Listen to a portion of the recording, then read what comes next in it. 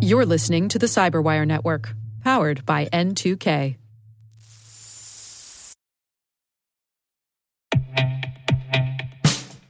And now, a message from Cyberbit. Mastering cybersecurity is like mastering a sport. You build muscle memory through rigorous practice, then you train as a team to foster cohesion while operating under pressure. Like athletes, cybersecurity professionals thrive on hands-on simulation. But traditional courses, certifications, and open-source labs won't build you a winning team. You need Cyberbit. Cyberbit offers a hyper-realistic simulation environment for your SOC, IR, and C-suite to refine your skills, all using the market-leading SIMs, EDRs, firewalls, and WAFs they use every day. Cyberbit is offering Cyberwire listeners a free live-fire exercise. Sign up your team now at cyberbit.com/cyberwire.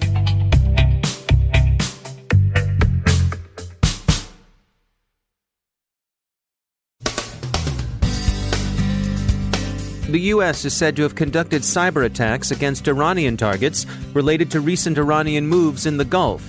These cyber operations are also said to have been a covert alternative to conventional military strikes. The Atlantic Council describes secondary Infektion, a Russian disinformation campaign that begins obscurely, then depends upon amplification. I dig into the details of Blue Keep with Joe Kerrigan, and a case of cyber stalking in Minnesota goes to court.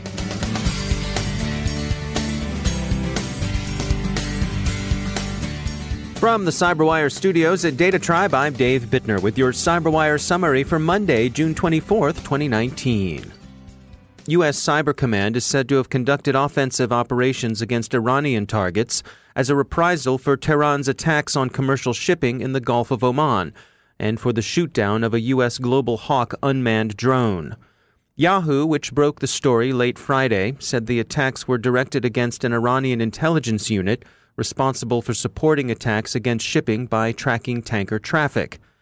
Thus, the retaliation would be tuned to the attacks on shipping. The specific Iranian agency was unnamed, but it's said to be associated with the Revolutionary Guard. On Saturday, the Washington Post was more specific about the alleged U.S. cyber attack, reporting that U.S. Cyber Command had disabled Iranian rocket and missile launch control systems in the region, which, if true, would suggest a direct response to the Global Hawk shootdown as opposed to the attacks on tankers. The New York Times' source tell it that Cyber Command hit both the intelligence unit that supported the tanker attacks and missile launch systems, so the U.S. retaliation may have been tuned to both the recent Iranian actions. The cyber attack was, a source says, approved by President Trump. The reports are all sourced to at least 3 anonymous sources, said to be U.S. officials who spoke on condition of anonymity because they were not authorized to comment publicly. It's worth noting that this doesn't necessarily mean they were leakers, since comment on background might have been authorized. In any case, the story is still developing, and all reports should be received with a degree of circumspection. How a missile launch system or a missile control system might be susceptible to cyber attack is by no means as obvious as the reporting seems to assume. Some shorter-range air defense missiles and a much larger number of surface-to-surface missiles are as difficult to hack as a rifle bullet.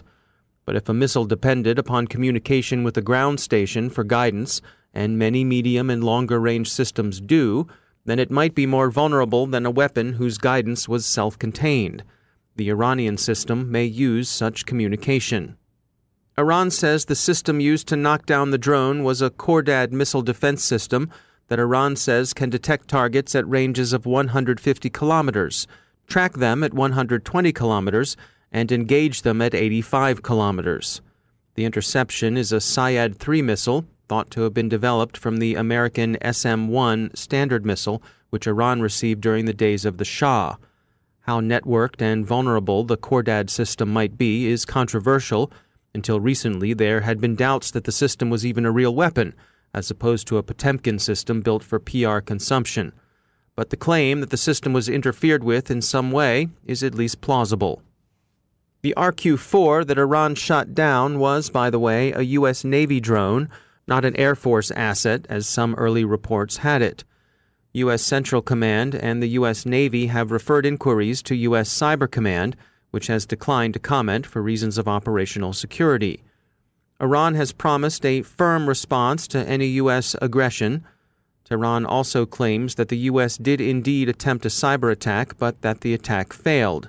We stress again that this story is still developing. Also on Saturday, the U.S. Cybersecurity and Infrastructure Security Agency, CISA, warned that Iran has increased the tempo of its cyber attacks against U.S. targets. CISA warned in particular that Iran could be expected to engage in wiper attacks. These gain access to target networks through familiar criminal methods, particularly phishing, password spraying, and credential stuffing, but their aim is data destruction, not theft. The Shamoon attack against Saudi Aramco in 2012, widely attributed to Iran, was an example of a wiper attack. CISA has collected advice for staying safe in the face of such threats on their website. It's good advice any time, not just during periods of heightened alert, so it's worth a visit. The Atlantic Council's Digital Forensic Research Laboratory, the DFRL, has a report out on a Russian disinformation campaign. They're calling the campaign Secondary Infektion after the late Soviet-era Operation Infektion, which published the disinformation that AIDS was a U.S. biowar project, which of course it wasn't and isn't. Secondary Infektion's goal appears to be the now customary ones of inducing mistrust and division along various cultural fault lines. Secondary Infektion is interesting in that it began by placing stories in obscure corners of the Internet's hinterlands, which it then amplified through Facebook accounts, and ultimately in the state media outlet RT. The DFRL acknowledges that it doesn't have access to Facebook's back-end data, but they attribute secondary Infektion to Russian actors on circumstantial, contextual, and linguistic grounds. Patching for Bluekeep seems to be up. It appears that users of affected Microsoft products may finally be heeding the many warnings from Microsoft, CISA, NSA, and others. A police officer in Minnesota has been awarded $585,000 in a lawsuit against the city of Minneapolis and two of her police colleagues, who were among dozens of officers who had been improperly accessing her Department of Motor Vehicles records, a violation of the state's Driver's Privacy Protection Act. The snooping was apparently creepily motiveless, cyber stalking for the lulz. Unfortunately, we end with a very sad story. How far motiveless, indeed even anonymous, malice can go was tragically on display recently, where a catfish working from Indiana allegedly induced a teenager in Alaska to kill a friend and send the catfisher a report on the murder. According to reports by the Anchorage Daily News, the alleged catfish is one Darren Schillmiller, a 21-year-old living in New Salisbury, Indiana, who presented himself as a millionaire named Tyler from Kansas. Schillmiller is said to have cultivated an online relationship with 18-year-old Denali Bremer and allegedly induced her to send him texts describing abuse of minors. Authorities say he then combined blackmail with an offer of $9 million to get Bremer to commit a murder for him. Any murder apparently would do. Schillmiller, remember, was out of Indiana, had nothing but an online connection with Bremer or any of Bremer's acquaintances, but he's nonetheless said to have guided the selection of the victim. Bremer allegedly recruited 3 other teenagers to help her murder Cynthia Hoffman. Authorities say Schillmiller told them he and Bremer had been planning a murder for about 3 weeks. Hoffman, described as a trusting young woman, whose learning disabilities rendered her developmentally younger than her 19 years, had considered Bremer her best friend.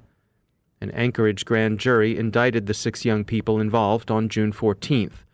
They're charged with murder in the first degree, conspiracy to commit murder, and murder in the second degree. Bremer and Schillmiller have also been charged with an additional count of solicitation to commit murder. We've said alleged a lot in describing the story, but one thing is certain, and not at all alleged. Poor Cynthia Hoffman was shot dead and then abandoned near the Eklutna River. She wanted friends, thought her friend Bremer was cool, and was looking forward to getting her learner's driver's permit soon. The story is unbelievably heartbreaking, and our hearts go out to the Hoffman family. And should you see anyone sliding into the kind of malign digital world Bremer and Schillmiller apparently inhabited, please do what you can to pull them out of it.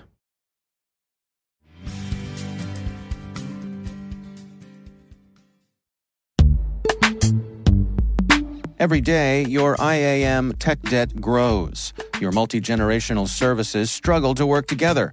Building an identity fabric can fix this. It makes all your identity tooling stronger and allows you to connect any app to any service you want to use, with zero coding, zero maintenance, and zero app downtime. Strata's identity orchestration platform separates the identity logic from your applications, so you can optimize existing IAM tools and manage them in a single control plane. Now, every vendor, standard, and architecture work together. In short, building your identity fabric means you can secure your non-standard apps, keep your complex access policies, retire outdated IDPs, and modernize in record time. So build your fabric with Strata Identity and get rid of tech debt for good. Visit strata.io/cyberwire, share your identity priorities, and receive a pair of AirPods Pro. Offer valid for organizations over 5,000 employees. Connect today at strata.io/cyberwire.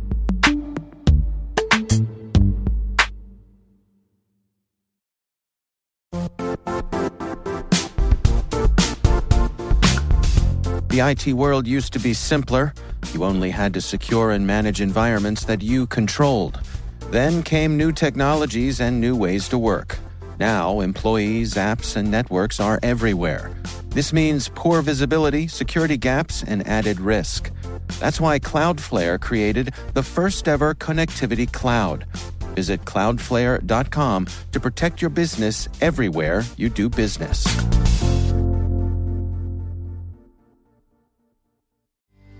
And joining me once again is Joe Kerrigan. He's from the Johns Hopkins University Information Security Institute and also my co-host on the Hacking Humans podcast. Joe, it's great to have you back. Hello, Dave.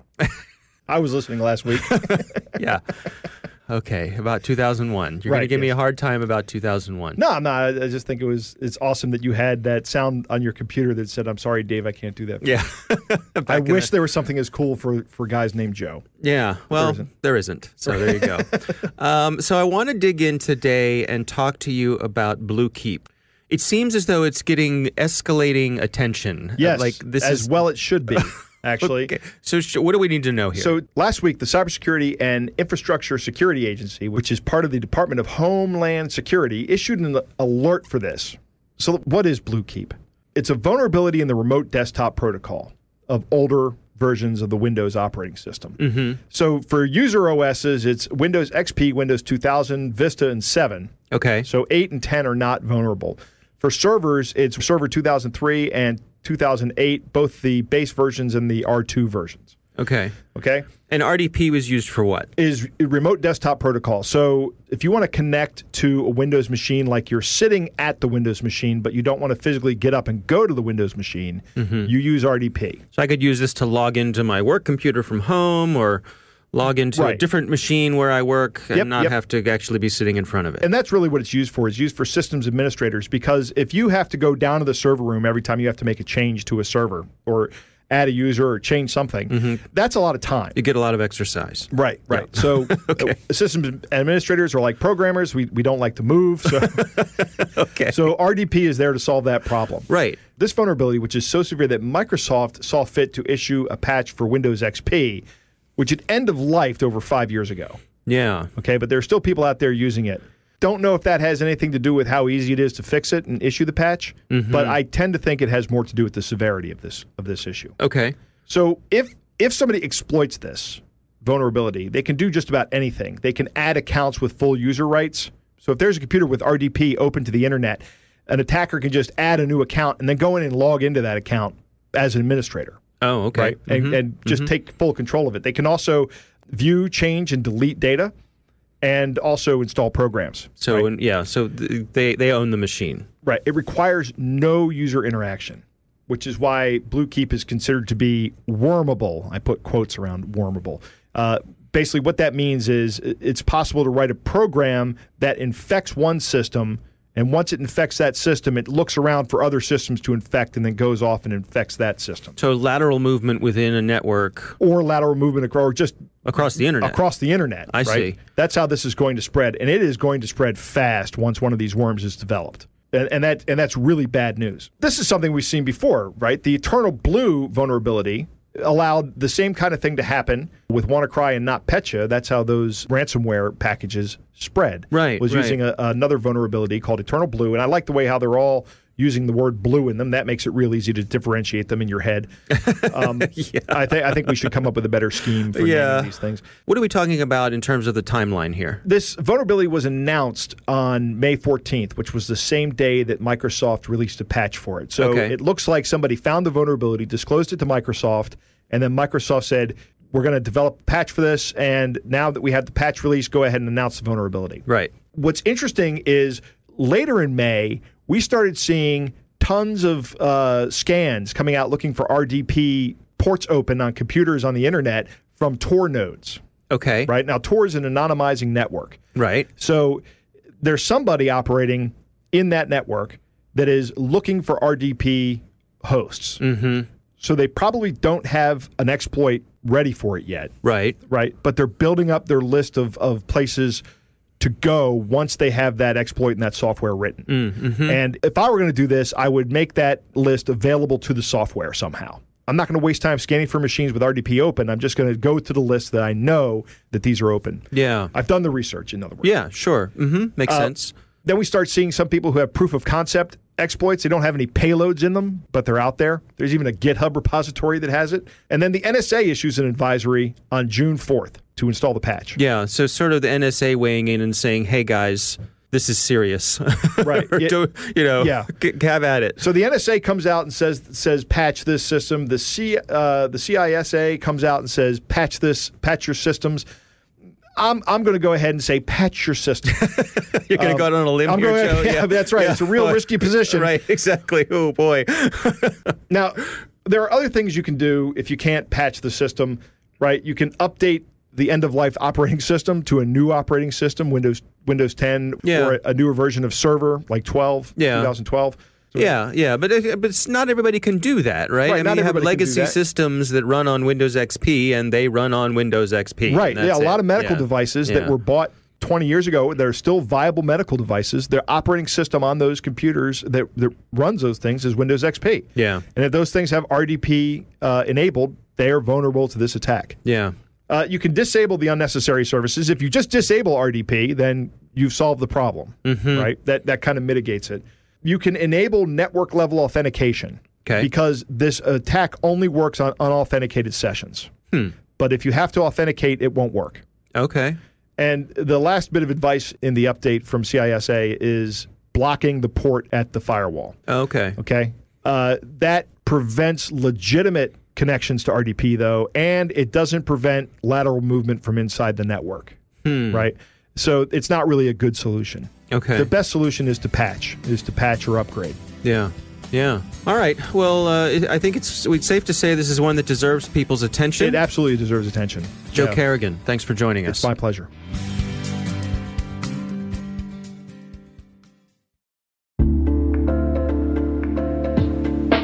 Are lengthy security reviews pulling attention away from your security program? With the largest network of trust centers, Vanta can help you streamline security reviews to win customer trust, save time, and close deals fast. Proactively demonstrate security by showcasing key resources like your SOC 2 or ISO 27001 and provide real-time evidence for passing controls. And when a security questionnaire is required, Vanta takes the first pass for you.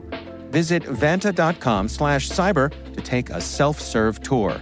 That's vanta.com/cyber.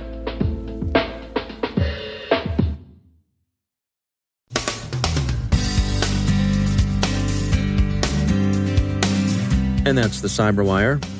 For links to all of today's stories, check out our daily briefing at thecyberwire.com. And for professionals and cybersecurity leaders who want to stay abreast of this rapidly evolving field, sign up for Cyberwire Pro. It'll save you time and keep you informed. Listen for us on your Alexa smart speaker, too. The CyberWire podcast is proudly produced in Maryland out of the startup studios of Data Tribe, where they're co-building the next generation of cybersecurity teams and technologies.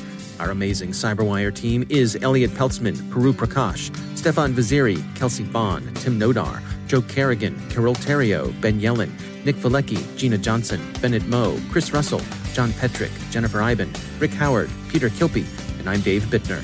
Thanks for listening. We'll see you back here tomorrow.